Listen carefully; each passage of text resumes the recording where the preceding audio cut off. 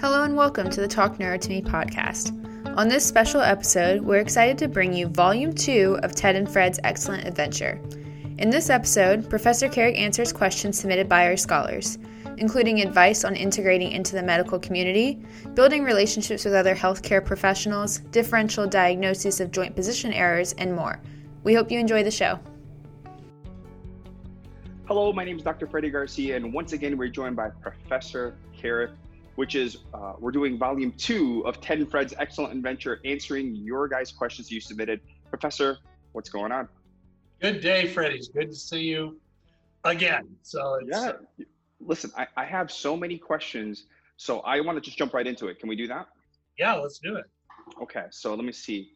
One that I saw that I liked is, all right, we have a scholar that wrote and they said, I'm trying to get more integrated into the medical community to let them know what a clinical neuroscience approach is and what it can do. And he noticed some similarities. He goes, I guess neuro-optometrists really see a lot of the same patients that we do. What are some of the recommendations that you have to integrate yourself into that community so there can be a symbiotic relationship? It's actually a very common question. I found it interesting that they pointed out the neuro-optometrists seeing a lot of the patients. I think that's actually come to light in the last couple of years, more people becoming aware of that. I got to tell you, 5 years ago, I didn't really hear that many people talk about neuro-optometry. It's become very, at least more in front of people in regards to how powerful that can be. And I agree that it's a good tool and love the work they're doing. But what do you think? How do they become more integrated? Well, I can tell you what I did. And just historically speaking, if you're doing the things that we do, oftentimes you're outside of that mainstream. But one thing that definitely doesn't work is telling people all about the things that you do or you're qualified to do, or telling stories, because people really don't care about that. Could be crap. But what does make a difference if you want to be integrated is your patient outcomes. That makes a significant difference. So what I did, and years ago, it was different. It wasn't as fast. We didn't have word processing. There was no emails. It was letters. But every patient that I saw, I would send a thank you note to all of the people that were on their healthcare team. That's something that everyone did, so that if you're a specialist and you see someone and their general practitioner or their primary contact one, out of courtesy, I would give them a copy of my narrative. And I wrote very good narratives, and they weren't long narratives, and they weren't, but they were exact, like patient came in with this and this. And I gave my examination, which was, probably, and to say this modestly, was better than anyone else had done. I was trained well to do a good physical exam and record it and interpret it. So that's what I did. And then I gave them, what I did, and boom. And it wasn't very long before almost every healthcare practitioner in my local area was getting, 5 and 6 letters a week from me, thanking them. And after a while, I was just there. So I think the way to integrate, if you're not on staff at your hospital, and you probably should get out there and get into that community, or attend rounds, or go to your local university so people can do. But don't try to sell yourself. You don't have to. It's like if you're a good guitar player, telling people about the history of guitars and how guitars sound really great is not going to do something. But if you take that thing out and you start strumming a few chords, and go, my gosh, this is amazing. That's the way to do it. So it's by outcomes, because you can talk as much as you want about how great a functional neurological approach is in the treatment of concussion, but if you've only seen 1 or 2 of them, it doesn't matter. You've got no credibility. So look at the patients that you have and correspond. You don't do a narrative report just when people ask you to do something. So keep it in there. Have the appropriate releases for you to send to their patients. And that's something that we've always done. So if you see Freddie Garcia, you say, who's your family doctor? Have you seen who's your dentist? Look at you probably have a psychiatrist as well. Look at all of these people, and then give a release form so that people can send it out there, and then you send a copy of that release form with the narrative and make sure it's of quality. And learn to do this so that I would have, by the time people would come in and leave my office, that letter would be in the mail, it'd be transcribed, it would be out.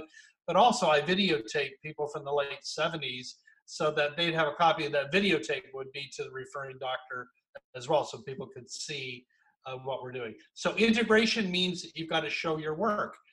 You're not going to refer to a surgeon unless you've seen what that person has done.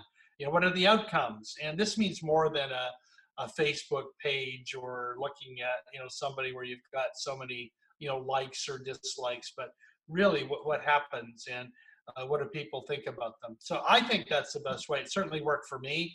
In a very short period of time, people will know the quality of your work as a consequence of the outcome, and then they'll speak to the patients. And that's the real truth. In other words, you're not talking about it, you're doing it. You're showing them your performance. That's societally responsible as well. You will get mega referrals. Professor Carrick, when you wrote those letters, did you ever have the clinicians kind of give you a call or write you back and be like, hey, can you explain this, or why did this happen? You ever have that happen, or did they just kind of accept it and go along with it? All the time. I've had it for different things. I had one guy who actually called me up just to tell me he was a member of the AMA and they consider the chiropractors are quacks, and boom. A year and a half later, he became one of my best friends because I just kept on sending him stuff. After a while, he was like a white rat. He just had to refer because I was thanking him for referring even people he didn't refer. So it worked out well, but many of them would be. And I remember one fellow, he's dead now, I just found out, but he was a really great OBGYN guy. And I would I saw like almost the entirety of these pregnant gals because they didn't want them to take any drugs because they were pregnant. So they treated them at a higher level. Well, guess what? If you treat everyone as if they're a pregnant man or a woman, then you're going to do a better job. In other words, if you're pregnant, then don't eat this processed meat and don't do this and don't take this drug. Well, just, pass it on.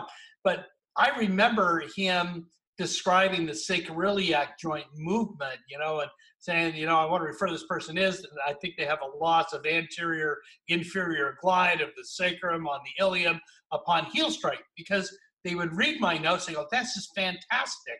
And then, of course, they would see me because I would be in the labor and delivery and boom, and they go like, this is amazing. So they'd want to do that analysis so they can come through, but all of the time. But again, you're not going to write an epistle. You don't want to write things like this. Some people write things with references, according to Sam and Sam, the SI, who cares about this? What do they have? What did you find? And the typical things, that people gloss over, blood pressure, blah, blah, blah, blah, blah. And then what did you do? And so if you can get it into like a nice narrative, like an elevator talk page, people will read that.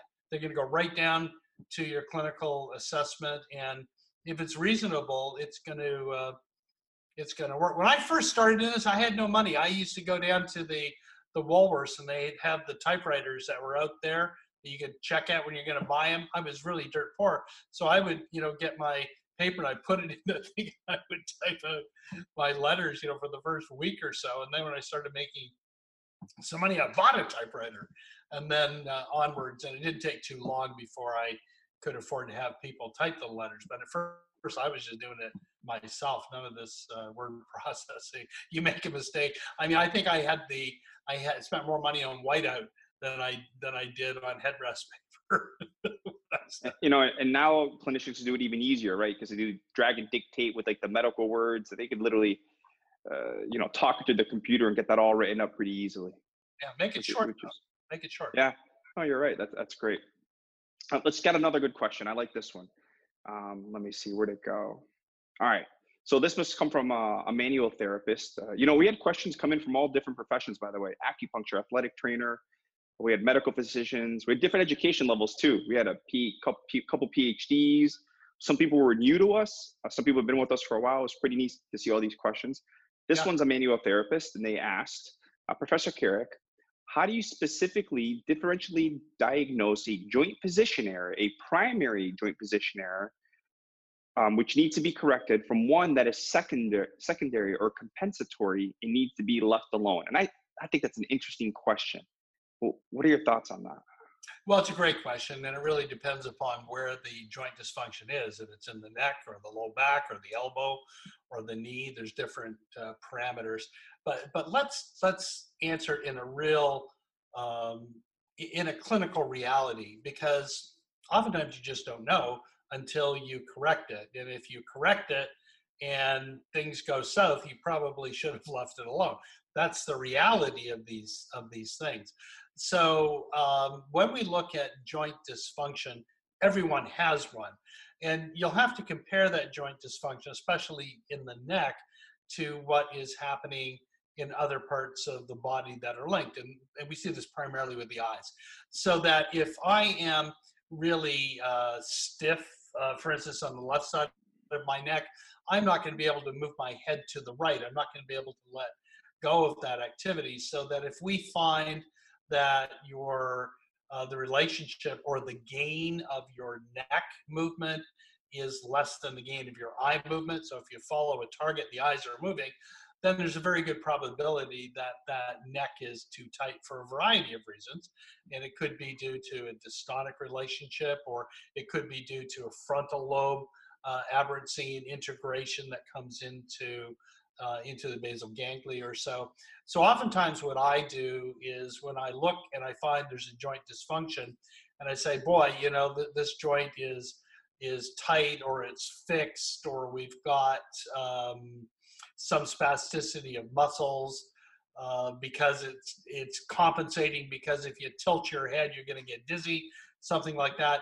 I would do something to provoke the symptoms, and then I would see if I could correct it with a non-joint sort of a mechanism. For instance, if it's say a left frontal activity and you've got increased tonicity in the right side of your neck, I might want to do something complex with movements of the left arm.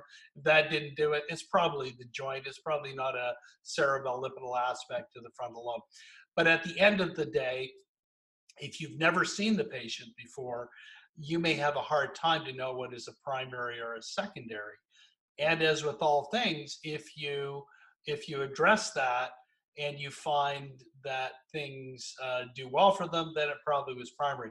If you address that and you find out the next day it comes back and it's tight again, then it probably was a compensatory mechanism, and you probably shouldn't have gone there. There's no sense, for instance, to manipulate a joint every other day or 3 times a week. If you're doing that, then it's probably secondary to something else that you've missed. So it's a good window. With joint stimulations, we like to look at the relationships of joints to brain. That's something that I've done, you know, forever. The more proximal joints usually have a greater representation to brain than the more distal.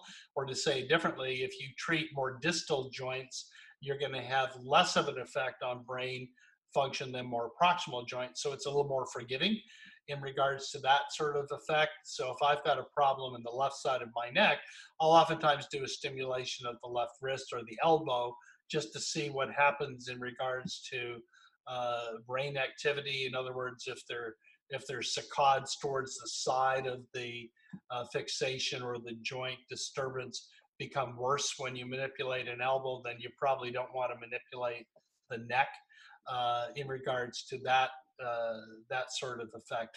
If you've seen the patient before and you know biomechanically what they're doing, it becomes pretty easy, because if they have something that's a new type of fixation or so, then it's probably primary.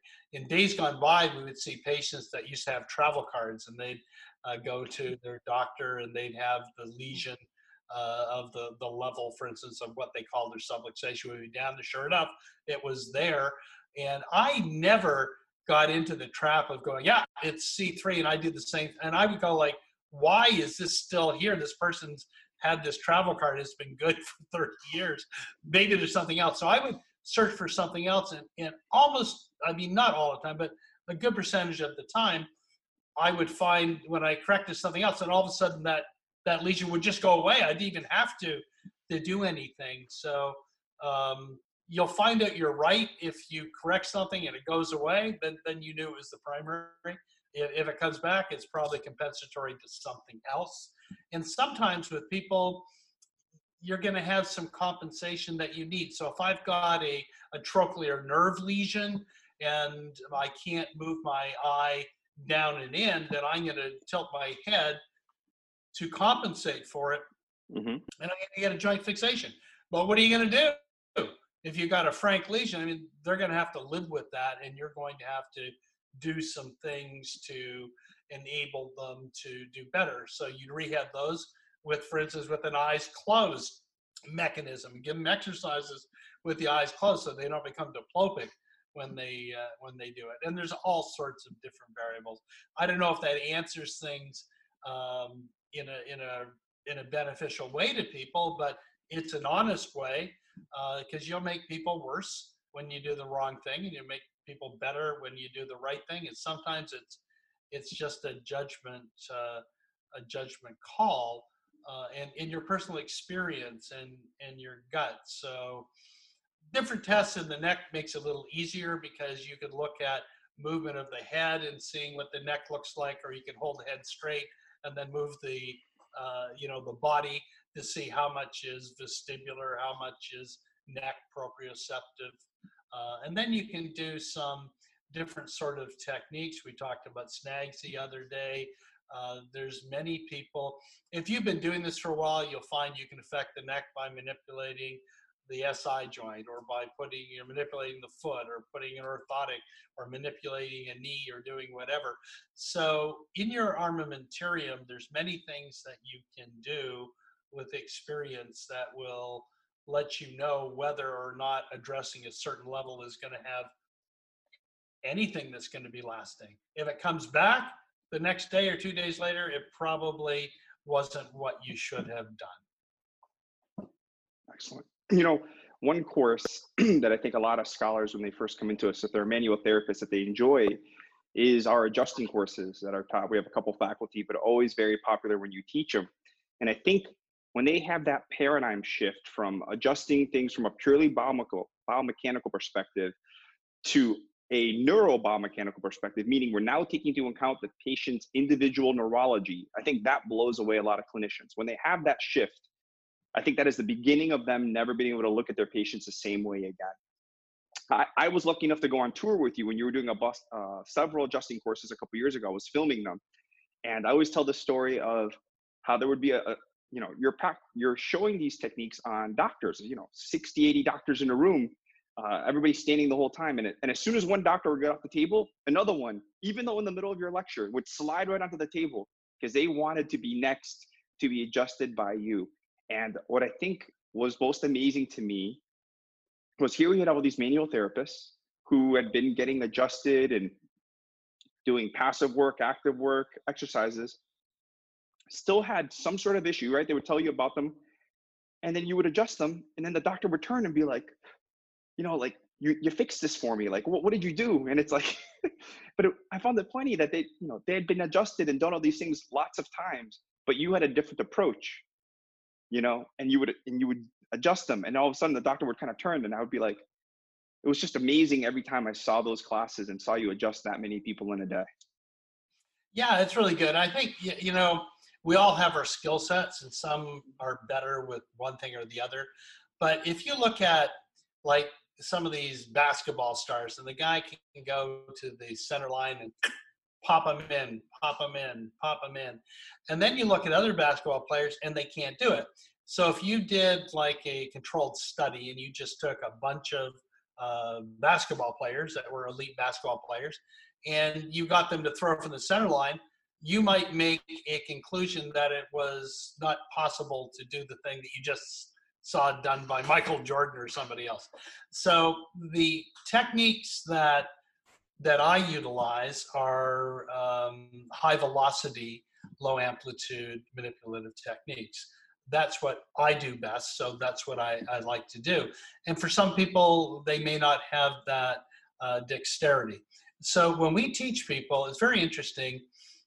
a lot of people will look at manipulation and there'll be, big guys and they'll muscle it in. Those are not good techniques. They may get a crack or a release or so, but they can hurt people. We found for years, for about 20, 25 years, we used to give a technique award, and every year for, again, for a quarter of a century, a woman won that award, because we would teach people how to do manipulations based upon their size and the patient's size, almost like when you play judo or so, where you use the patient's weight and stiffness against them, or you'd use the subluxation against them. And then we would teach them how to do manipulations with their fingertips. So whether it be a low back or somebody who had, people would always say, no one's been able to manipulate my low back, and we'd show them, just take a fingertip and you hear this, the biggest crack they've ever seen in their life. It can be learned, but the technique that you would use in your size is different than I would use, or somebody next to you. So if you teach people how to fight the joint enemy based upon their skills, you can increase their skill levels.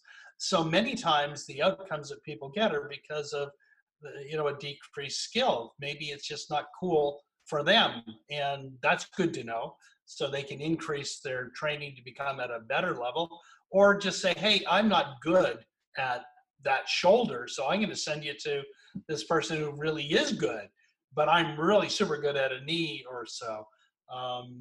And that's about as humble as it is. But I know what you're talking about, because when people come to a manipulation lecture, first of all, a lot of people get very surprised that these, neuro nerds that know all about this brain can manipulate like better than the rank and file, as a consequence of experience. And then all of a sudden, when they have a manipulation, they're dumbfounded because the consequences are different than what they've had before.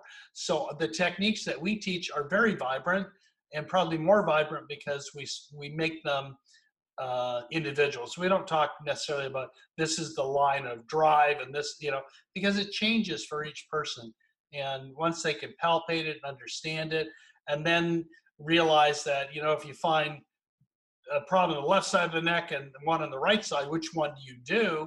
And you teach them a little subtle neurological localization that says it's more probable that the left side is going to give you a greater cortical consequence than the right, and they do the left side, all of a sudden the releases that they get are markedly better because they may have gone to the right side first or so. And that can make a significant difference. But manipulation is a skill. It's an art form. It's you're playing piano. We always like to give the relationship that you don't hear too many. Maybe Beethoven can play like dun dun dun dun, concerto for Pisciform. But realistically, the greatest bang for your buck is being able to use different angulations of force and direction with your fingertips. If you don't know it well, the only one you're going to hurt is going to be yourself, right? But if you know how to do it, your fingertips can have so much power. I break boards with my fingertips. I learned that when I was, a young guy. So you get a lot of power. Certainly, if you hit the board wrong, you're going to not wish that you did it. So same thing with a joint. So little people can do maximum force with an adjustment and not hurt anybody but themselves, basically. And they don't if they're trained. Professor Carrick, it's funny that you mentioned Michael Jordan earlier, which is, a GOAT, one of the greatest of all time for basketball. Somebody asked a question about another person that I consider a GOAT. And I guess they must know that you are a New England Patriots fan. Yeah. I remember a few years ago, we were at an ISCN, the International Symposium in Clinical Neuroscience, and we had a Super Bowl party. And that was the greatest Super Bowl I've ever seen. Patriots versus the Falcons, right? Yeah. That comeback was amazing. I don't think I'll ever see a better Super Bowl than that. It was the most exciting thing I've ever seen in football. But they have a question. They said, Professor Carrick, what are your Patriots going to do now that Tom Brady is history? And because he has a new team, he's left the Patriots. He's now with the Tampa Bay Buccaneers, or I like to call them the Tampa Bay Patriots now. And so What are they going to do? What's going to happen? That's an easy answer. They're going to win because they're a team. And you're going to see some amazing things with Belichick. And I was a Patriots fan when the Patriots were the worst team in the league. Back in '79 and in the early '80s and things, a high school team could have beat the Patriots. And then everyone hates them because they're so good. That's what happens when you get good. People hate you. So Brady, he's the best of all time. But he became the best because of some great players that allowed him to become the best. So let's see who can catch him. I mean, let me tell you, have you seen that guy drill a ball? I mean, he's going to go right through some of those Buccaneers, right at the back. I don't know. They're going to have to retrain them all. We'll see. But I did try to get seasons tickets, which you can't get just anyway. So, but Patriots are going to win. I mean, that's what's going to happen. And maybe Tampa will too. We'll see. Well, I just saw a thing a couple of days ago that right now, the Tampa Bay Buccaneers gear is outselling everybody else, and specifically Brady's gear has sold more than ever before. So people are really excited about him coming down. And then there's a lot of free agents who are trying to get to the team because they know that he's a good quarterback, he's a smart quarterback, and he distributes the ball well. And I think the reason receivers like him, because if you watch Brady play, he throws passes, but he never puts his receivers in vulnerable positions. He throws the ball low when he has to. And so I think it's going to be really interesting to watch him for the next couple of years. I do hope to catch a game, and we should make that a trip. That'd be great. Let me tell you, it's going to be close. And the good thing is, I mean, I always have the Sunday package, and you don't need it now because Tampa's local, so it's all going to be televised. I mean, it's going to be pretty amazing. But let's hope we have a season. We'll see. With all of this stuff that's coming on, we'll see. And for all athletes, hockey, basketball. What are they doing? I mean, you can sit there in your basement and you can throw, but this is an entirely different world. How are these players going to do? Maybe they'll do better. Maybe taking that time off and developing their own athletic. We'll see, right? We don't know what's going to happen. Hopefully our world will heal and come back, but I don't know, what's happening here, our love of sports teams, but that's part of it, right? And I think the whole consequence of a team translates to the things that we're talking about by immersing ourselves in the community and being an essential part of it. If you're doing good, if you're the Tom Brady, you can go anywhere and people are going to want to catch your ball. And with what we do, if you're good at what you're doing, people make notice really, really quickly. And just as some people, believe it or not, don't like Tom Brady because he's so good, there'll be some people that may not like some of our colleagues that are just so good as a consequence. But the majority of people want to catch that ball. So team playing, what a perfect example. Watch the Patriots because they are a team. And you watch what Belichick does with it. One guy's out. They got other guys that are going to come in. He'll have a different strategy. It's not going to be the same ball game that they're going to play. You watch. It's going to be amazing. Yeah, I do admire Belichick as a head coach. I think he's genius. I think he's the GOAT when it comes to coaching. And I'm actually excited to see how he's going to adapt. I do think he's short on talent. But his genius in coaching is, I believe, undeniable. There you go. So we'll see. All right, Professor, I think that'll do for this volume of Ted and Fred's Excellent Adventure. I have some more questions for you, but I think we're going to meet later today and we'll do some more questions. Is that fair? Yeah, sure. Great. All right, we'll catch you later, Professor. Thank you. Yeah, bye-bye. If you enjoyed this podcast and would like to make any suggestions for any future podcast topics, please visit the Contact Us page on carrickinstitute.com.